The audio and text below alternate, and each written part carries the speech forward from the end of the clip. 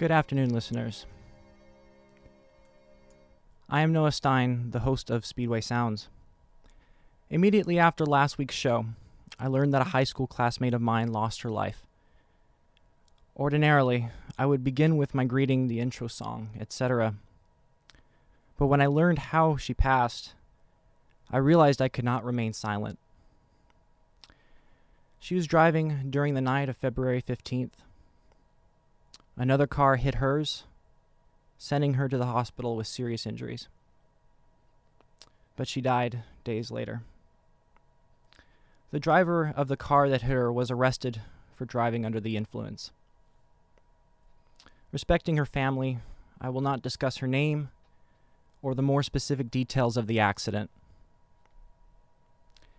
She and I were only in the same school for a semester. I had just arrived, and at the end of my first semester, she left, so I did not know her as much more than an acquaintance. But she was there for my first day at my high school, which was one of the most important days of my life.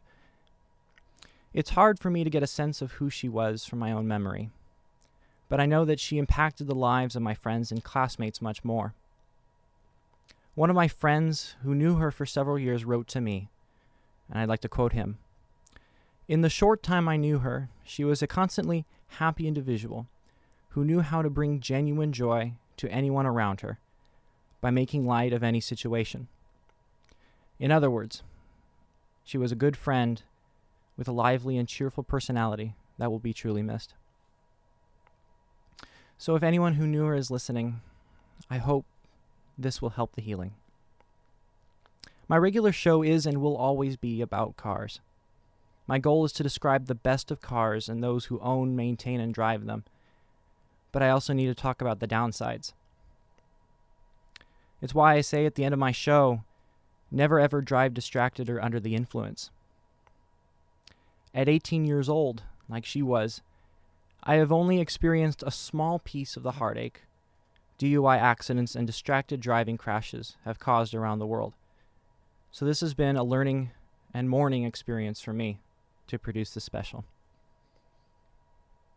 Driving under the influence and driving distracted is a car issue, and it should be a car fan's issue. But it must be a constant reminder for all who have the privilege of driving a car. So, without further ado, welcome to the Distracted and Drunk Driving Awareness Special on KUCI 88.9 FM in Irvine.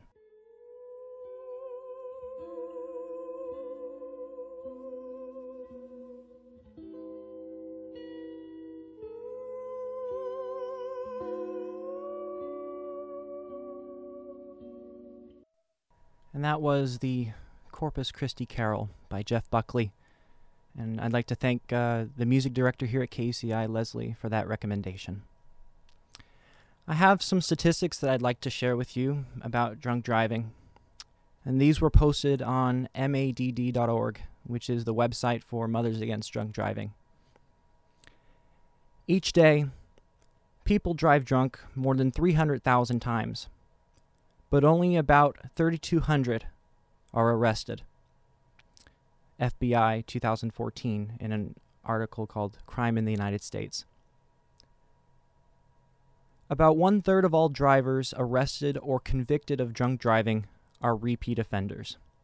That comes from the National Highway Traffic Safety Administration, 1995.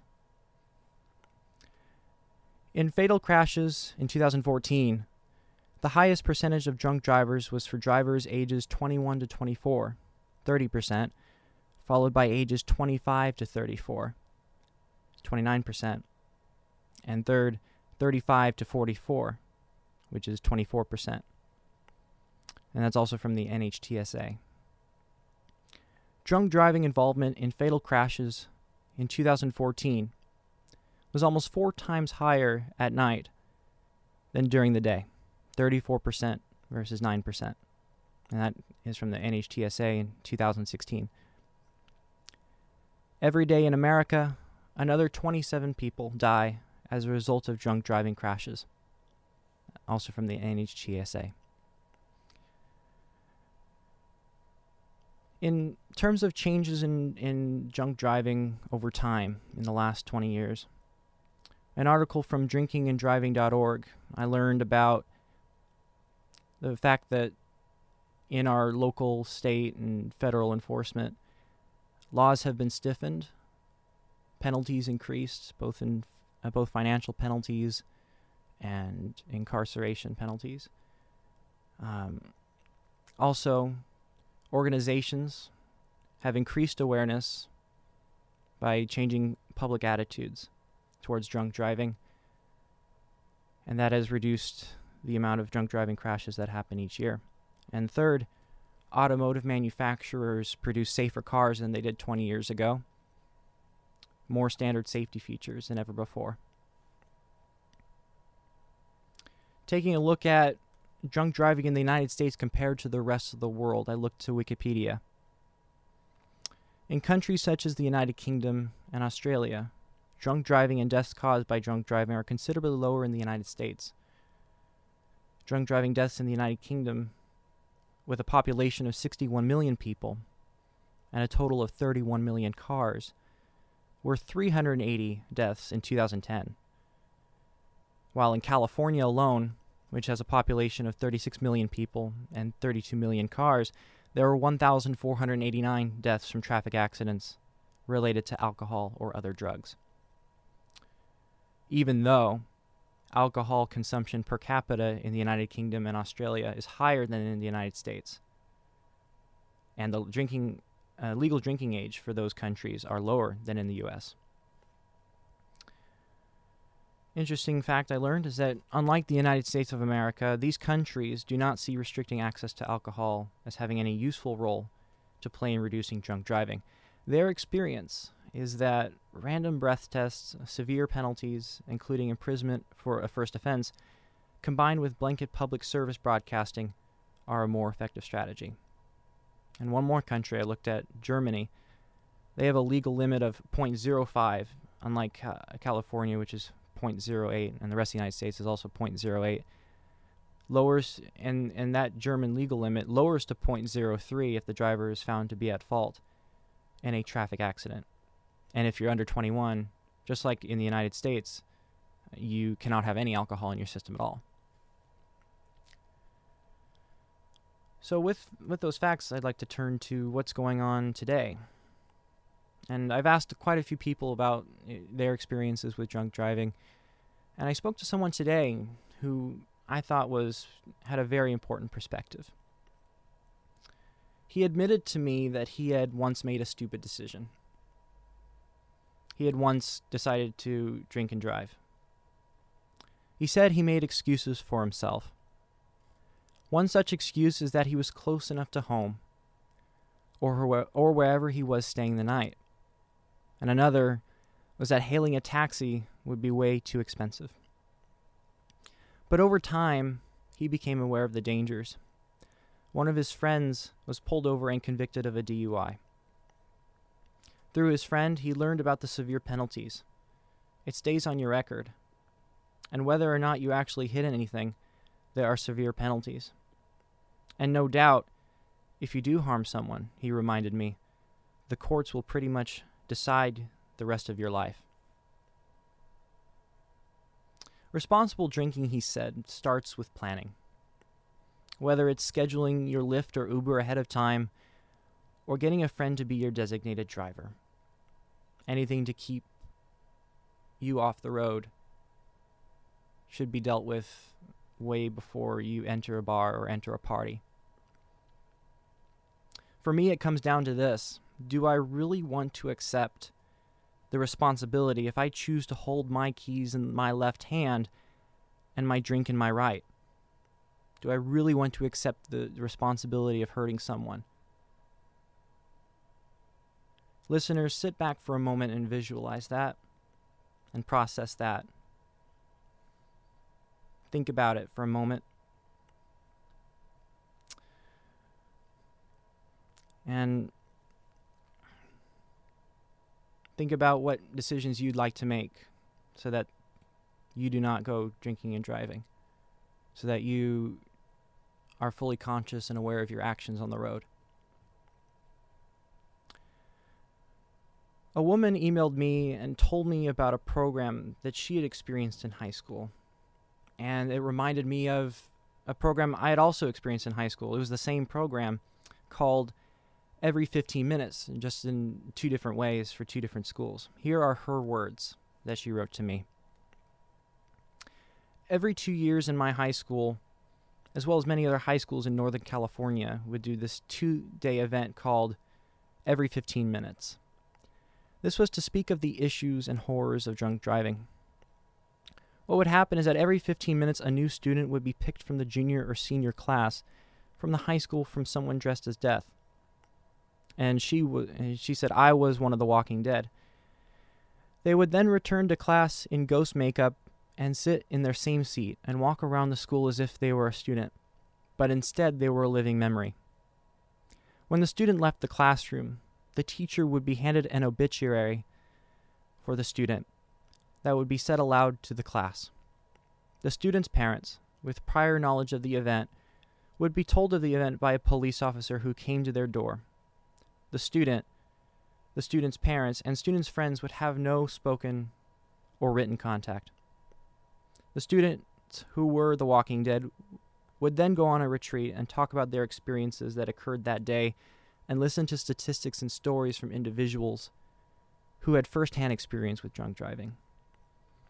In my high school's version of the program, it took place during my sophomore year. And it was an accident. The day started off, the program started off with an accident simulation. There were two destroyed cars placed on a back circle.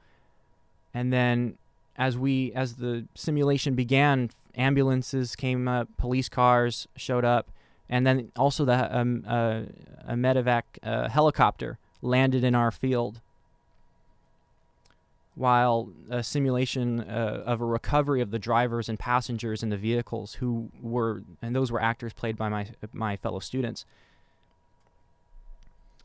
And that started the day. Then later in the day in my trigonometry class in sophomore year, during the middle of trigonometry, what happened is that students who participated in the program would get up when their name was called over the loudspeaker, and they would leave, and when they left, their obituary was read over a loudspeaker. This would take place every 15 minutes throughout the school day. And without my or anyone else's knowledge, my best friend was one of the participants in this program.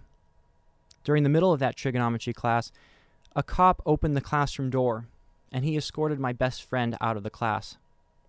And just like that, my best friend was gone. No one saw him or heard from him for the rest of the day.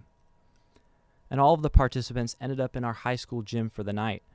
The next day, a memorial ceremony was held in the gym celebrating the lives of those students. And their parents also participated in this memorial ceremony. And only after that did we have the blessing of being able to see them again. It seemed so realistic that I began thinking about what I would do if this were reality. What would I do if I lost my best friend to a drunk driving accident? It was as much of a simulation as one could create without it being reality. And for me now, it is real. But it has always been real for others. The woman who wrote me also gave me another story of her own life. She said, from the time I was 5 to the time I stopped speaking to my father at 16, he would often drink and drive, many times with me in the car. He was a respectable lawyer within our community, and he had this and many more secrets to tell.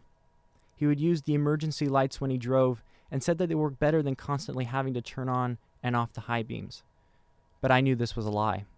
I could smell the alcohol on his breath and see his bloodshot eyes. And when he turned on the flashers midday after picking me up from school at 2:40 p.m., there was no way that his brand new car would break that quickly. So imagine that. She was right there. She was in the passenger seat when her father chose to drink and drive. She was helpless. She could not take over the vehicle. Imagine that. It's very difficult. So yeah, the two stories I bring, one my classmate who was in another car was struck by a drunk driver, and now the woman who emailed me, who was a passenger in a drunk driving situation. So what do we do? We'll revisit driving under the influence in a few minutes. I'd like to go to distracted driving. Here are some more statistics. In 2014, 3,179 people were killed and 431,000 were injured in motor vehicle crashes involving distracted drivers. As of December 2014, 169.3 billion text messages were sent in the U.S. every month. And 10% of all drivers 15 to 19 years old involved in fatal crashes were reported as distracted at the time of the crashes. This age group has the largest proportion of drivers who were distracted at the time of the crashes. And drivers in their 20s are 23% of drivers in all fatal crashes, but are 27% of the distracted drivers and 38% of the distracted drivers who were using cell phones in fatal crashes. That's from the NHTSA. And distracted driving, it is, I believe it's distractions.gov.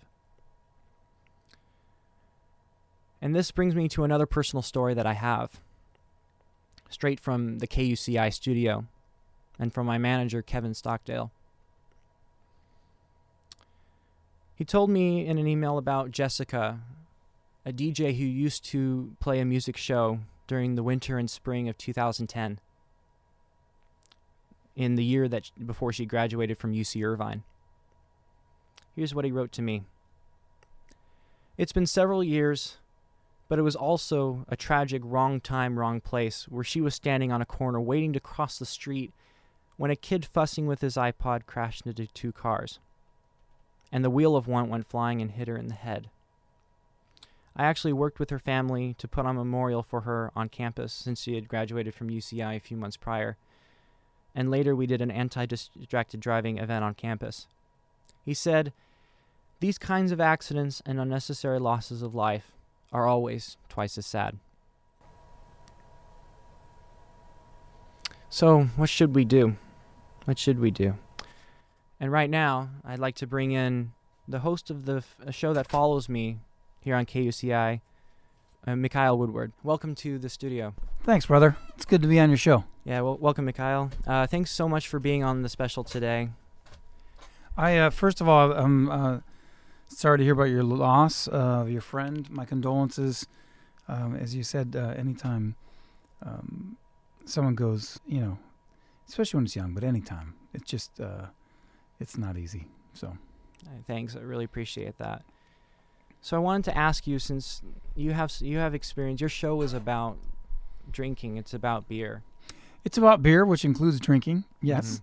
Mm-hmm. And we often talk about it, although there are some perspectives I think that need to change, and that I think if you can live on your own and go to college and serve your country and die for your country and vote, that you should be able to drink.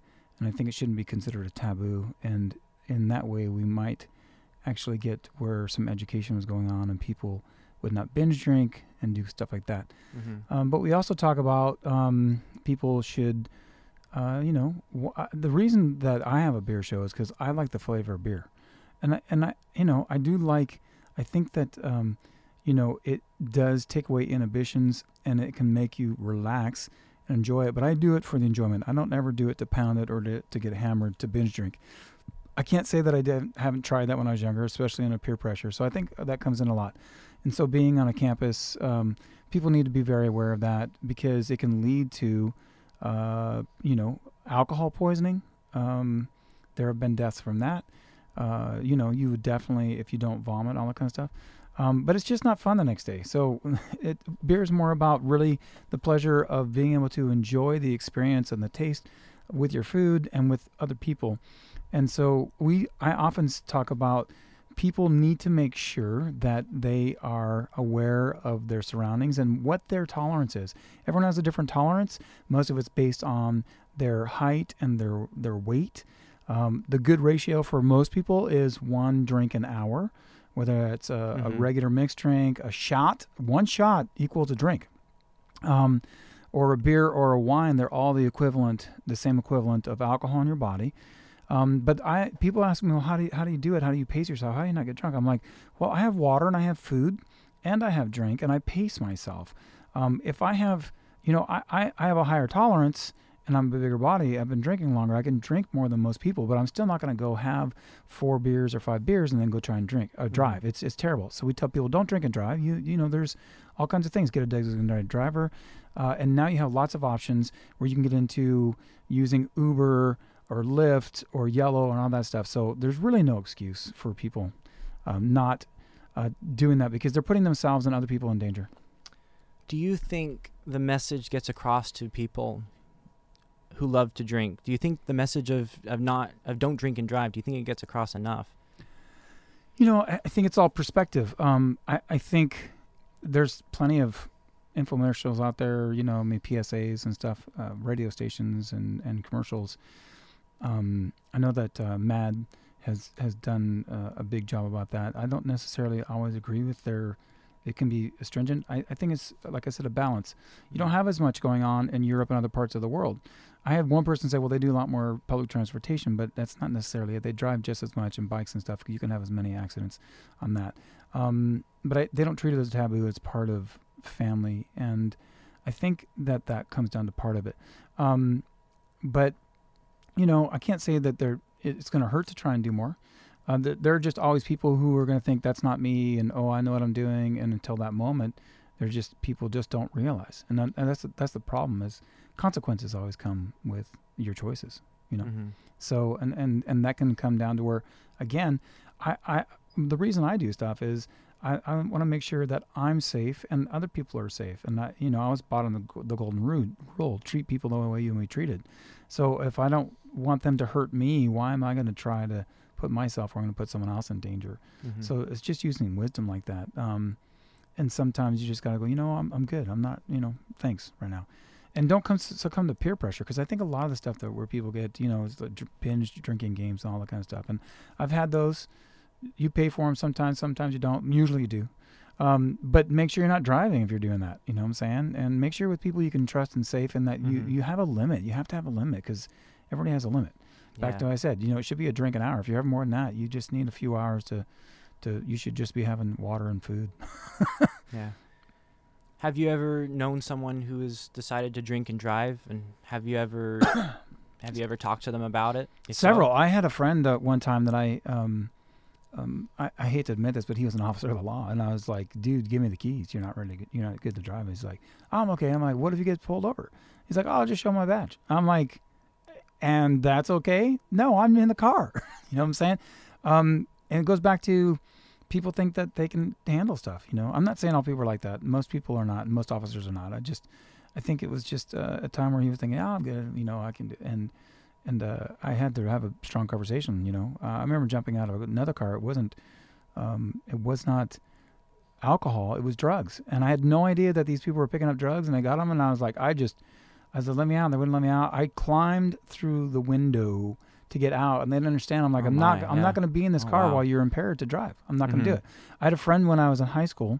It's been many years, but he was driving drunk, and unfortunately, there was in my city in Rialto where I grew up, there's a train track, and it comes up to like a little hill, and he was in a bug, a VW, and he went flying through that, and the train was coming, and the rail thing was down. Anyways. He ended up dying that night. He got decapitated. And that was a pretty big thing in high school for us, So I didn't drink at the time, and I didn't drink for a long time. I didn't drink until I was probably 23, and I still took my time. It was more peer pressure at first, and then I discovered there was good beer, rather than just drinking because people wanted to get drunk. So I think that's really your thing. Choose your friends, choose wisely, kind of use your discretion, and it comes down to conversations like this. When we have to have here's the thing that people realize. Some people say, "Oh, my friend will just let me do what I want." No, your friend will stand up and say, "You're being an idiot. I'm not going to hang out. I like you, want to be your friend, but I'm not going to hang out or allow you to do that where you're impeding or jeopardizing your life and mine." And that's a true friend. And I think people don't realize that. They come under peer pressure, and there's that whole thing. Oh, snitches get stitches and stuff. That's the biggest bully line I've ever heard, and I hate it every time I hear it in a movie or like that, because all it does is it's used to people who are getting away with something that they know they shouldn't, to bring other people along with them, and it can hurt you. So I think that's just stupid. I definitely agree with that.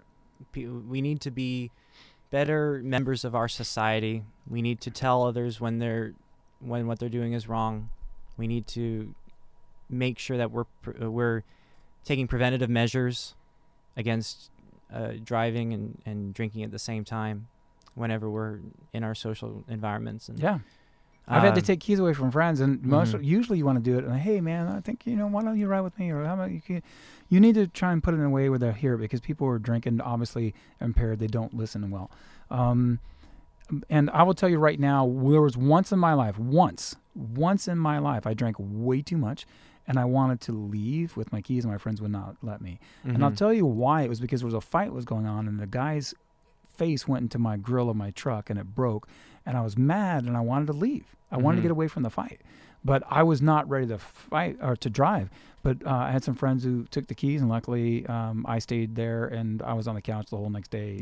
And it was not good, but I was glad, because that was the only time that I had ever made a decision, because it was based on a fight or flight. I was trying to get out of where this area was, so I just wanted to move my truck and just go home.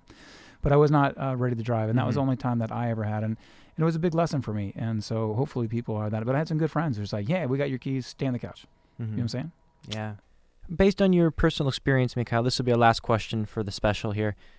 Do you think bars are doing enough to ensure that patrons are getting home safely?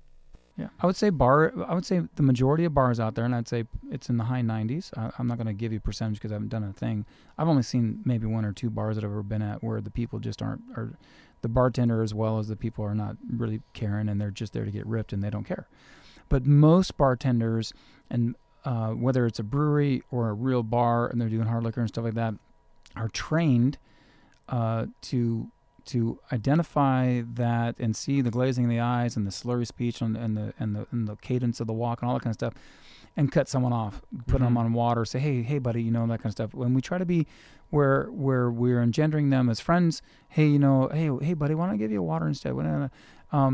And if it doesn't work, then that's when we have to be hard and say, hey, you're cut off, or we have to eject you.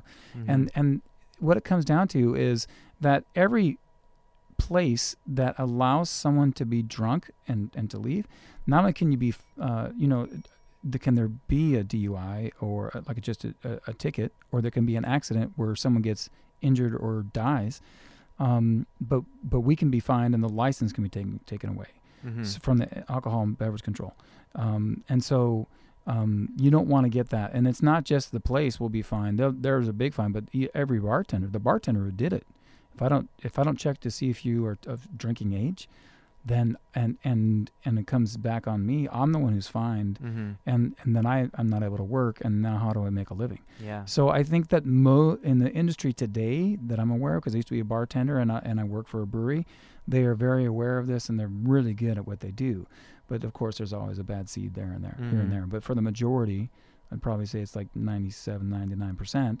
They're on top of that. Yeah, that's good. It's better than it's ever been. That's definitely good to hear that the places that serve alcohol are taking responsibility. Yeah, it's what it's all about. It's taking responsibility. I'm glad that on that end. Yeah, it seems to be working for the most part. And it comes down to, you don't want to lose your living. You don't want to be shut down. I did experience a bar years ago that got shut down. They got shut down, and they were down for I think it was 3 months or something like that. And that's devastating to a bar. You can't be closed down for 3 months. It's hard to come back. I don't even know if they really survived that or not.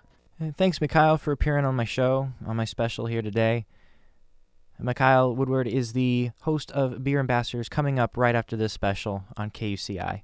And that concludes the Distracted and Drunk Driving Awareness Special today on KUCI 88.9 FM in Irvine. A replay of this will be posted under my regular show, Speedway Sounds, which will return next week. I'm Noah Stein, and thank you so much for listening, especially if you are one of my classmates, friends, or family. And to everyone, whether they are listening from my hometown or listening from anywhere else in the world, especially and including my fellow anteaters, please contribute some of your time to being responsible, to ensuring that you and the people in your life never ever drive distracted or under the influence. And hopefully we will never have to experience this again. It is always a hope that I have.